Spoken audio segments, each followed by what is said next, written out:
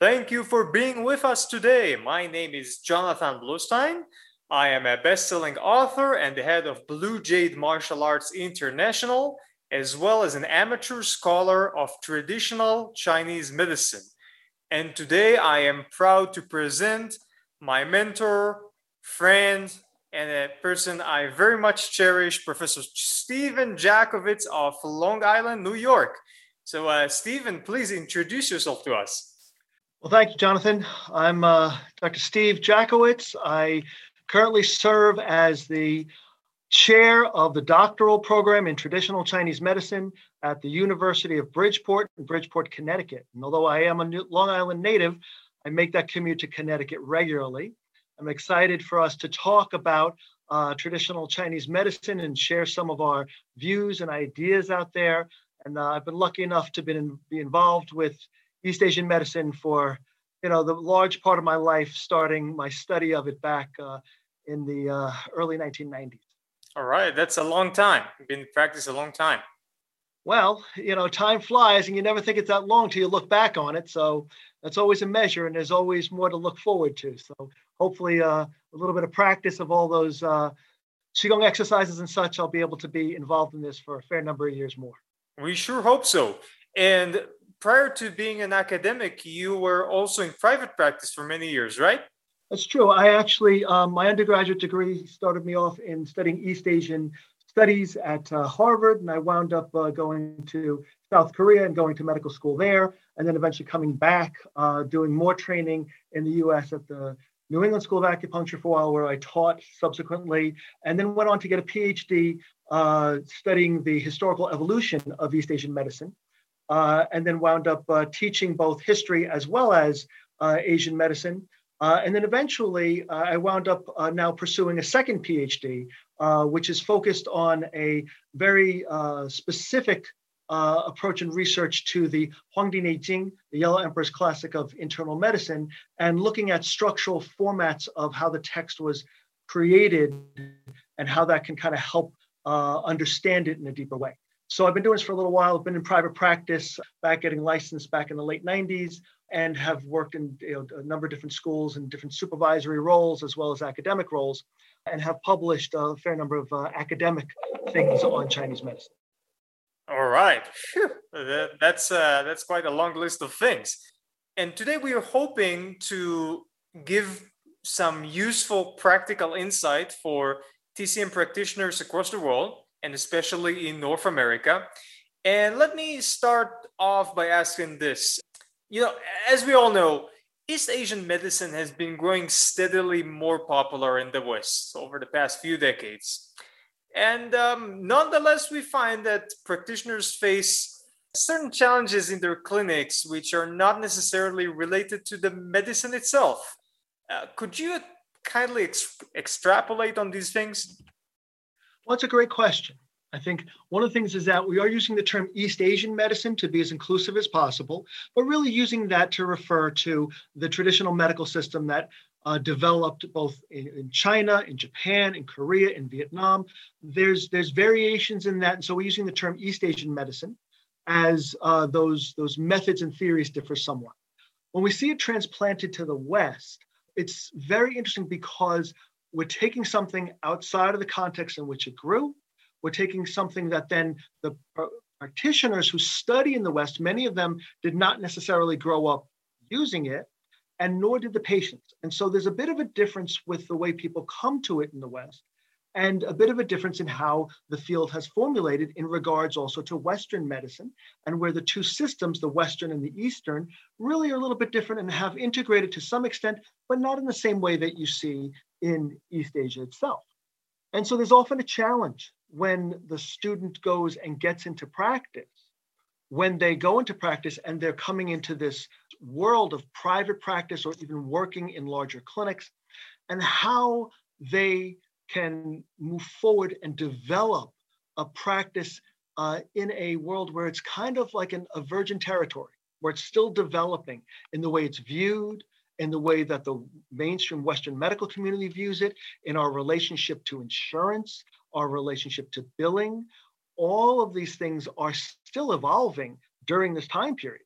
And so I remember when there wasn't really any insurance to bill, when it really wasn't that way, that people came in and said, oh, do you have coverage? That wasn't necessarily where we started out with, where everything was out of pocket.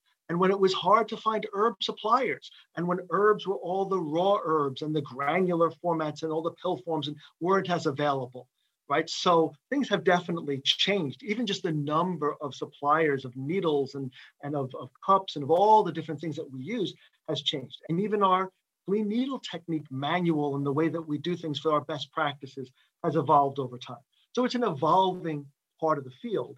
And so this has often led to challenges for the people who get out of school, and how do they move forward? How do they build a practice? And how do they reach out to the patients who can come in and can benefit from this? And that's really something that I've seen in the years I've been doing this and teaching people has been a real challenge, because I see people who come out of school so talented in their ability to treat, and then often floundering in their ability to make the transition to create a practice that supports them. And that's one of the things that maybe we could talk about today, is that transition, how to get that practice to support them. Because practices, interestingly, aren't exactly businesses. So I think that's part of what perhaps can be the nexus of what we discussed today. All right. And there was a story you told me before we started the recording about a student of yours that I think could exemplify this quite well. So over the years, I've worked with a lot of students, worked with students as they've gotten into practice. So one of the things that one of the students had contacted me this number of years ago, and had gotten out of school and was going through what we call boom bust. Boom, all of a sudden people come in and it seems like it's busy and it's a groundswell and it's going. And then bust, the numbers fall off. And all of a sudden it seems like everybody deserted the practice. And he was really confused. And he's like, I don't get it. I'm working as hard as I can. I'm trying to keep their interest at heart. What's going wrong? So we talked about this, we looked at it. And one of the big things is that the question of not treatment, the question of treatment plan, the question of how do you string together the treatments into a larger plan? How do you communicate that plan to the people? How do you get them to understand that this works over time?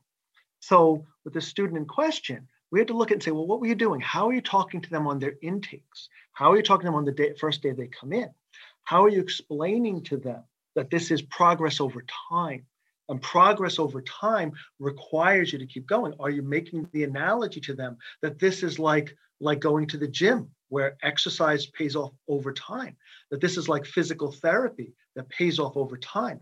And are you setting benchmarks when you're going to reevaluate? So for the student in question who was doing a lot of musculoskeletal work, right, to say with the people, all right, we've got to quantify some of the measures, measure what's going on, give a number, use a goniometer, which measures the angle of a joint, to say, what range of motion do you have? How much can we see that change? Measuring that over time, but also sticking to a plan, saying, all right, we're going to work 10 times, then reevaluate and do a little reevaluation.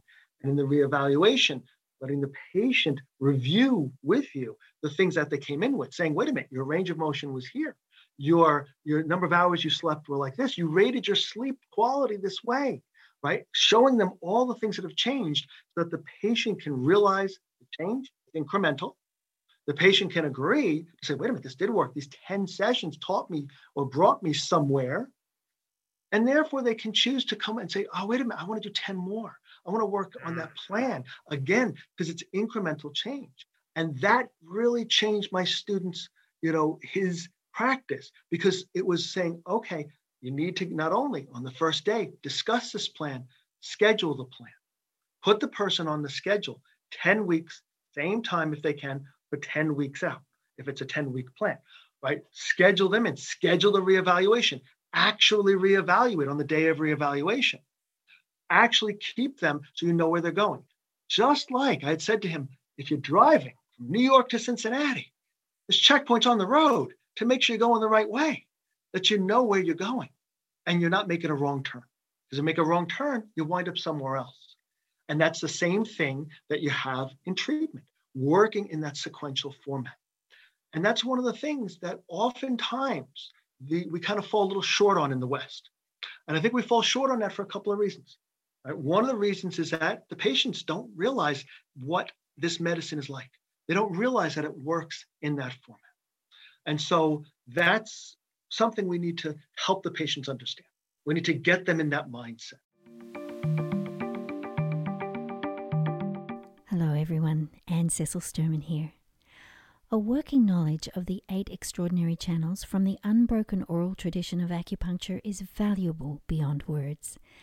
The power of these channels is tremendous if the practitioner has well integrated diagnostic, theoretical and practical skill.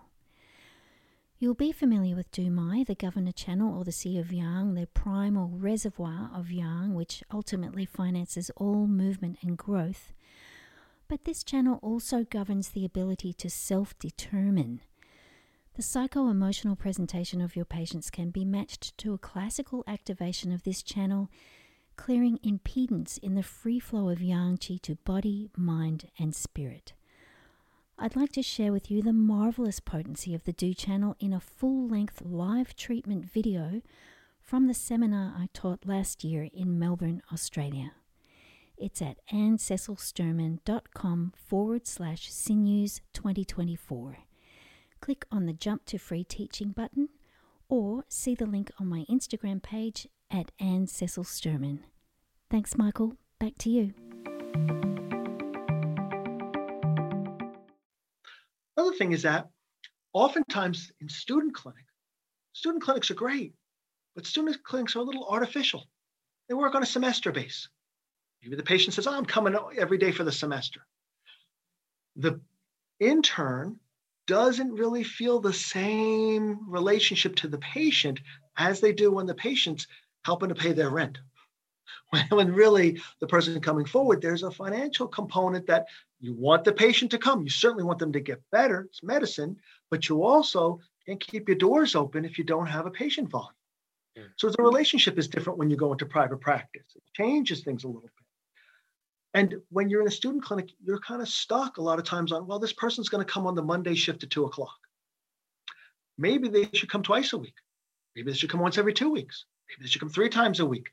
Different concerns require different timing, but you can't always pull that off in the student clinic. You really are kind of conjoined into the structure of the student clinic. And the intern certainly has to learn from the supervisor. The supervisor has a certain point of view and a lot of experience, and that's wonderful, and you'll learn a lot from those supervisors. But at the same time, maybe the supervisor is putting this patient into a certain level of understanding or a certain bracket that the intern doesn't have yet. Either the intern's not up to understanding what goes on, or the intern would have approached it on a more basic level, which maybe would have worked, but it would have taken more time. So a lot of times you work with the supervisor and you say, okay, that's the captain. I'm going to follow the captain. I'm the player. And that's fine. Once you're in private practice, you go into the room with the patient and close the door. Well, I guess you're the captain. And you got to be the playmaker on the field, trying to figure out what to do. So that part is often a challenge in transition. All right. So I think if we segment everything you said into 3 main issues, so I'm starting from the end. First being a type of relationship that one needs to learn to develop with patients in private practice, which is different to the type of relationships that he or she had when they were in the student clinic. So that's one important thing. Another thing is numbers, scales, and benchmarks, which we may have for ourselves. They're not necessarily shown to the patients. So it's fine and dandy that someone has this in their papers, on their computer, in their mind, but unless the patient sees those numbers, scales, and benchmarks as they affected him or her, then it's not as effective, because they have to understand it on the same physical level, not the theoretical, technical level, but the same physical level that the practitioner does to see that progress. And thirdly, I'd like to quote Will Durant here. Will Durant, the author of The Story of Civilization, an 11-book volume collection on entire history of mankind from prehistoric times to Napoleon. And he was summarizing some of Aristotle's teachings by writing thus, that we are what we repeatedly do. Excellence then is not an act, but a habit. And I think this relates to the first thing you were saying, that the patients come in and they believe that the medical procedure with accordance to TCM principles is going to be something akin to a surgery.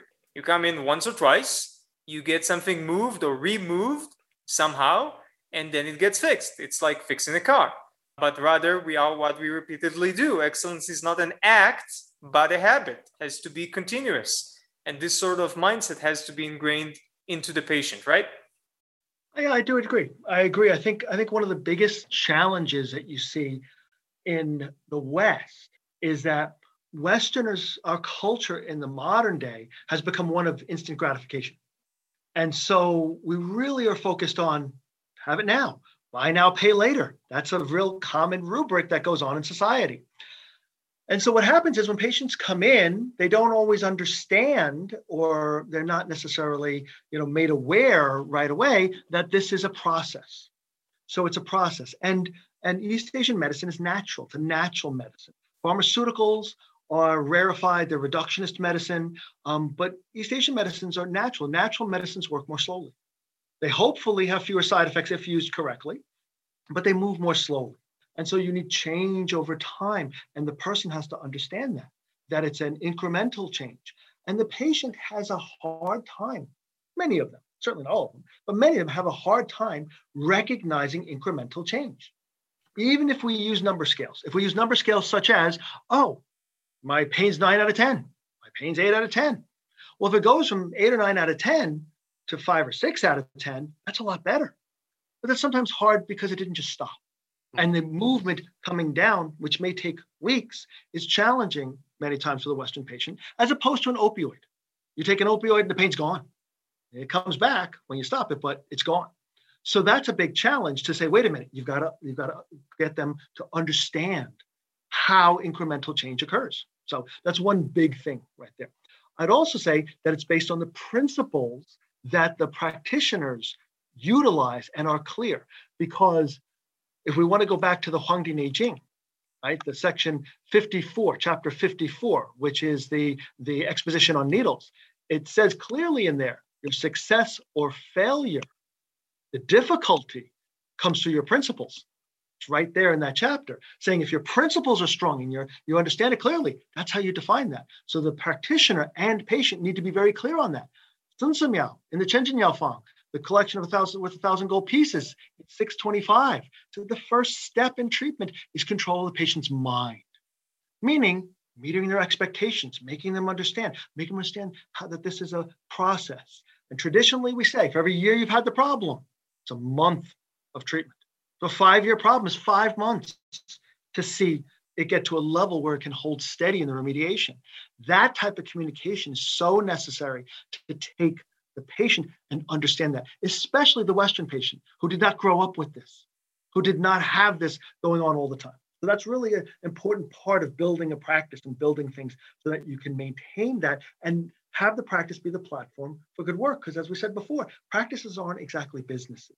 They're a little different. So this is seriously fascinating stuff. Let me ask you, in your opinion and experience, how can a former student and current practitioner bridge the gap between the formal schooling and the requirements of private practice? According to the examples you just gave now, perhaps some of that bridging the gap could be found in the classics, actually? Well, that's a challenging question, because the thing is, the classics is a very amorphous term, right? We're talking about East Asian medicine. We're talking about a medical system that spans thousands of years. We're talking about books, many, many, many, many books, and less than 5% of all the classical literature that exists has been translated from classical Chinese to modern Chinese. And of that has been translated to modern Chinese, and an even smaller percentage has been translated into Western languages. The majority of things that exist have not been translated. So there's no way anyone can be familiar with all of the classical literature. It's just impossible.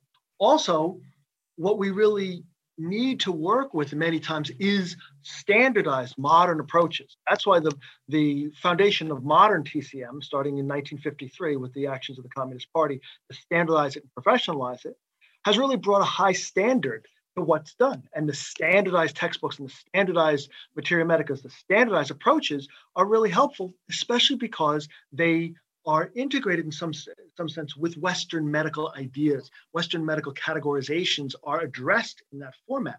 And so certain things like high blood pressure. High blood pressure was not addressed historically, classically. It's a modern understanding with the ability to measure high blood pressure. There are patterns historically that existed that we've been able to summate and say, oh, those were blood pressure unchecked, right? But even like that, or hepatitis, viral hepatitis was not understood because they weren't able to check for the virus, but rather, right, we've been able to understand certain patterns that showed up separately that were caused by viral hepatitis.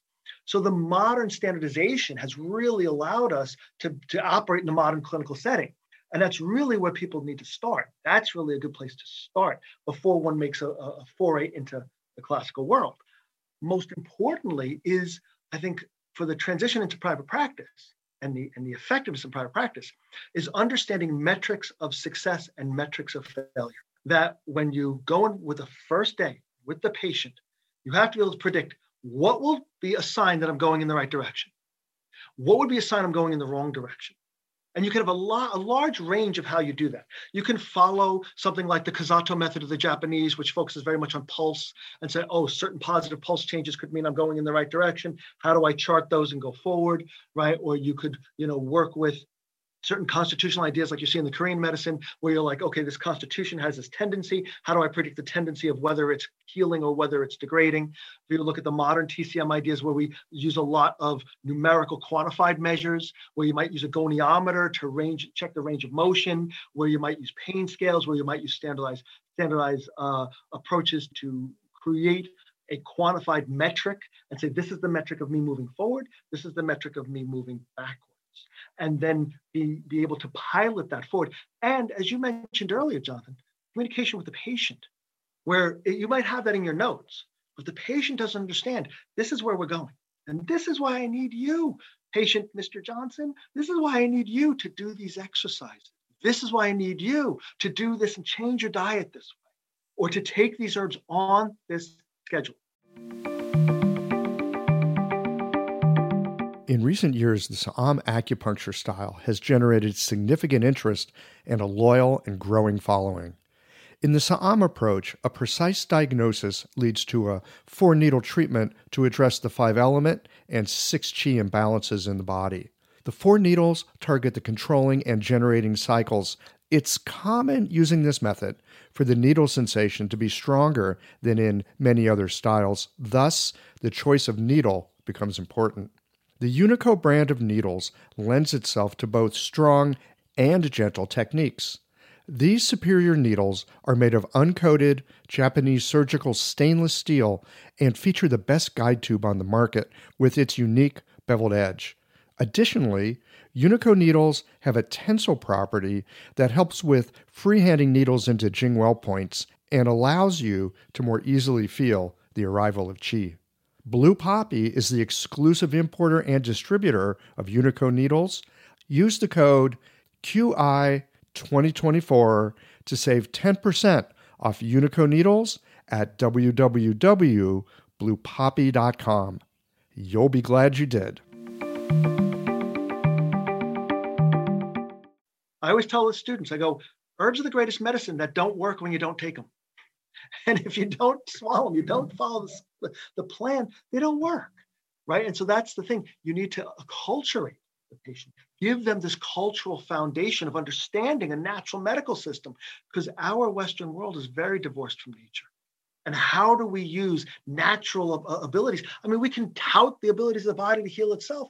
Sure, but at the same time, your body can't heal itself unless you're engaged in it, because you are the emperor or empress of your body. So say the classic, right? So you have the control to close the borders, right? And not take in the medicine that can help you, or open the borders and engage with the doctor in the world. So it's part of that planning that really helps make the person survive in practice. And that's why you need to help the patient understand. We can call it control the patient. And then maybe people go, oh, control, they don't like that word. All right, well, the Chinese word zhi for control or govern or treat, all that, if you look at the character itself, it has the water radical, it has the dam radical, and the mouth radical. And it is the word to govern, like govern a country, for it means dam the water to feed the people. And so that is the word used to treat someone, which is to control the waterways or the fluids in their body and nourish them. And therefore, control is not a bad thing. But if you don't control the patient enough to understand how to move forward, then they are always caught in their pathology. And as one of my teachers said to me, he said, if you could cure cancer and you don't tell anybody and you don't guide them to the 10, 15, 20, 30, 40 treatments that they need, then you're going to hell. Having the ability to help them and not setting up the platform to do it. And that's why I said before, practices aren't businesses, because a business is just based on money. But a practice is a platform for the good work that you're going to do. You got to pay the rent, you got to pay the electricity, you got to buy the supplies, you got to get the cleaning supplies and do all the good things that you do. But you have to understand that the practice is supported by those financial dynamics, not driven by them. And that's very important. And if the plan is there, and the person will come in, they'll get success. The practitioner will be able to have the finances come in to support it. They'll be able to have enough finances to support them. So when a hard luck case comes in, they can give the person a discount where they can help the person out who can't afford it. That can't happen if you're starving. So that's why it's important to get those things going and help the patients understand and be acculturated to that model so they know what to expect and know how it works, and then they can get the most out of it. All right. So you said something very interesting that I would like to ask you about the practice not being a business. But first of all, before we get to that, I would like to quote the famous Chinese medicine sage, Tony Robbins.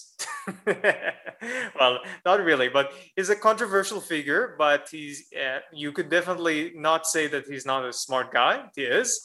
And like him or not, sometimes he has sagely advice. And one of the important things that I learned from this man was that he said, when you would like to motivate people to do something, goals are good, but they are not superior. Because if you set goals for yourself, or people set goals for themselves, or you help them set goals, that's little increments that they could follow. But what really defines what a person is going to do in the long term is how they view themselves, their self-image. So if a person decides, just for instance, that they're going to be sick forever, and they have this image in their minds, it doesn't matter how many goals you set for them. So in discussing this very important topic of how to control the patient, it's one thing to tell them take your meds on time, but there are underlying currents of how they view themselves and their condition, and whether they can even get out of their condition, because maybe they've been told by 20 practitioners prior, or maybe they've even just been told by someone in kindergarten, then they'll always have this, they'll always be that type of person. And that's their self-image. And that self-image casts a very big shadow over everything the practitioner does. So if you could just, before we get to how come the practice is not exactly a business, prior to that, could you talk a little bit about controlling the patient in the sense of helping them change their self-image? I think that's a great question. It's a great observation. Like, this is really interesting, right? Because in Chinese, there's multiple terms, especially in classical Chinese. And classical Chinese is what the classics are written in. And the classics are very, they capture the imagination of the Western student. Classical Chinese is a dead language. It's a language like Latin. Right? Latin is the ancient form of Italian. And a modern Italian speaker doesn't intrinsically speak Latin. They might have a leg up in learning it, but it's a little different. Classical Chinese is different than modern Chinese. It's the old form, and those words changed over time. And so we're talking about thousands of years, and also that was the way that things were written in those other countries, in China, Japan, Korea, Vietnam. They also used classical Chinese to write things down, much like Latin was used throughout Europe. And I mention that simply because when we're talking about these old books, we have a lot of terminology, and the words are very specifically defined. So in Chinese, we have the word Bing for disease. And Bing disease is a core idea that you can have a disease, and a disease has certain patterns and certain things that link together in it. So the disease itself may have sub-patterns, the patterns that are there. But there's also the word Ji, which is the word suffering. And this is why I bring this up, is because you may have a disease, but your experience of the suffering of the disease can be very different from another person with the same disease. So two people who both have what we call B syndrome, which is most times a type of arthritis, right? They have arthritic degradations. They may have the same range of motion. They may have the same presentation of this, but Their suffering may be very different. And that's the mind. That's the mind. The mind, how does it view things? How does it look at things? And I'm reminded of a story from Zhuangzi, right? The great Taoist sage Zhuangzi, who writes a story within the Zhuangzi. He writes a story about a man whose body is being deformed and changed, who has some sort of terrible deformative condition where he's hunched over and his neck is crooked and he's looking up, he can bear, he's turning, one eye sees the sky, one eye sees down, his body's horribly misshapen from this degeneration. And his friend visits him and says, oh my God, it's getting worse, it's so bad, it's so bad. And he says, no, he goes, look at how the Tao is changing me. He goes, before I could not see heaven at all times, but now I can see heaven above. He says that every time I change and every day I get up to say, I'm in a different world, but my body has changed my position in the world. And that story is really a story about suffering, a story about mind. It's a story about how your perspective changes your potential. That potential and perspective are really the issues of mind. So as you said, if you are convinced that you're sick forever, if you're convinced that you're not able to heal the way you want to, then that's true. It's the way it is. And it has nothing to do with the power of belief in Chinese medicine or belief in East Asian medicine or belief in Western medicine, because medicine doesn't work on belief. Medicine works on certain physical dynamics, calling even qi a physical dynamic. But rather, if you always believe that it's the end of the world, then I guess it is the end of the world, right? That it's a terrible thing, right? Because it's a sunny day. You're like, oh, damn, it's so hot. You're like, it's a rainy day. You're like, I guess I can't go outside. No matter what, you can, William Blake said, man can make a heaven of hell or a hell out of heaven, right? That ultimately you have that ability. And that means to control the mind. To control the mind and let the person have the confidence to say that the treatment plan can take you somewhere. It's medicine. It's not magic. It does not work 100% of the time. And ultimately, life is a limited quantity. No one gets out of life alive. So ultimately, it comes to an end. And the doctor bears witness to that. And the doctor sees that. And the question is, the patient who comes in, how can they change to be in a different state?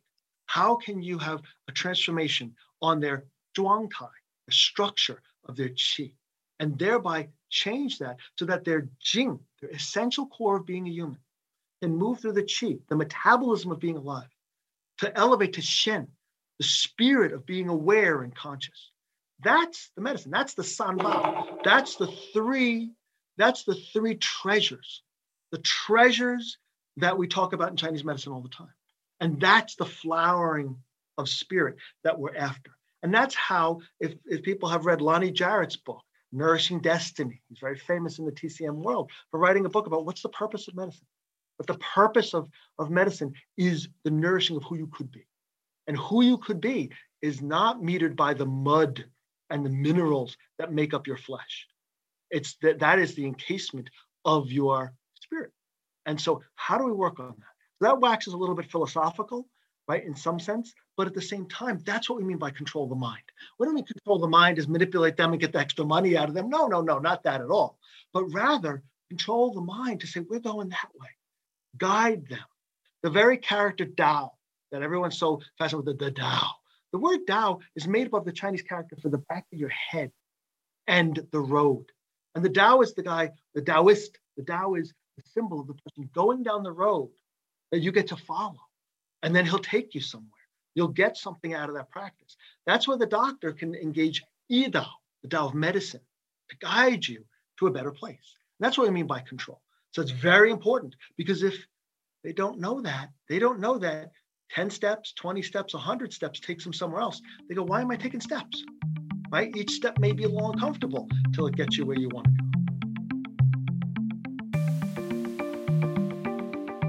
I hope that you have enjoyed this thoughtful conversation with Jonathan Bluestein and Stephen Jackowitz on perspectives in practice and looking at our medicine from traditional points of view and trying to understand how it all fits into our modern world.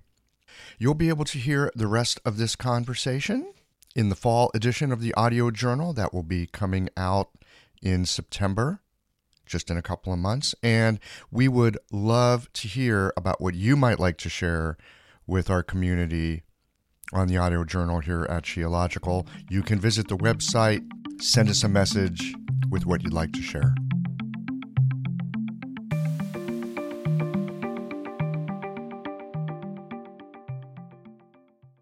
Thanks as always for listening. If you liked this conversation, if you learned something new or found a moment of inspired insight, share the episode with your friends. If you want to support Qiological, there's just one way to do that. It's by going to the website and becoming a member or leaving a one-time contribution today. Well, folks, that's it for today. Join us again next Tuesday for another conversation that connects up the voices of our community.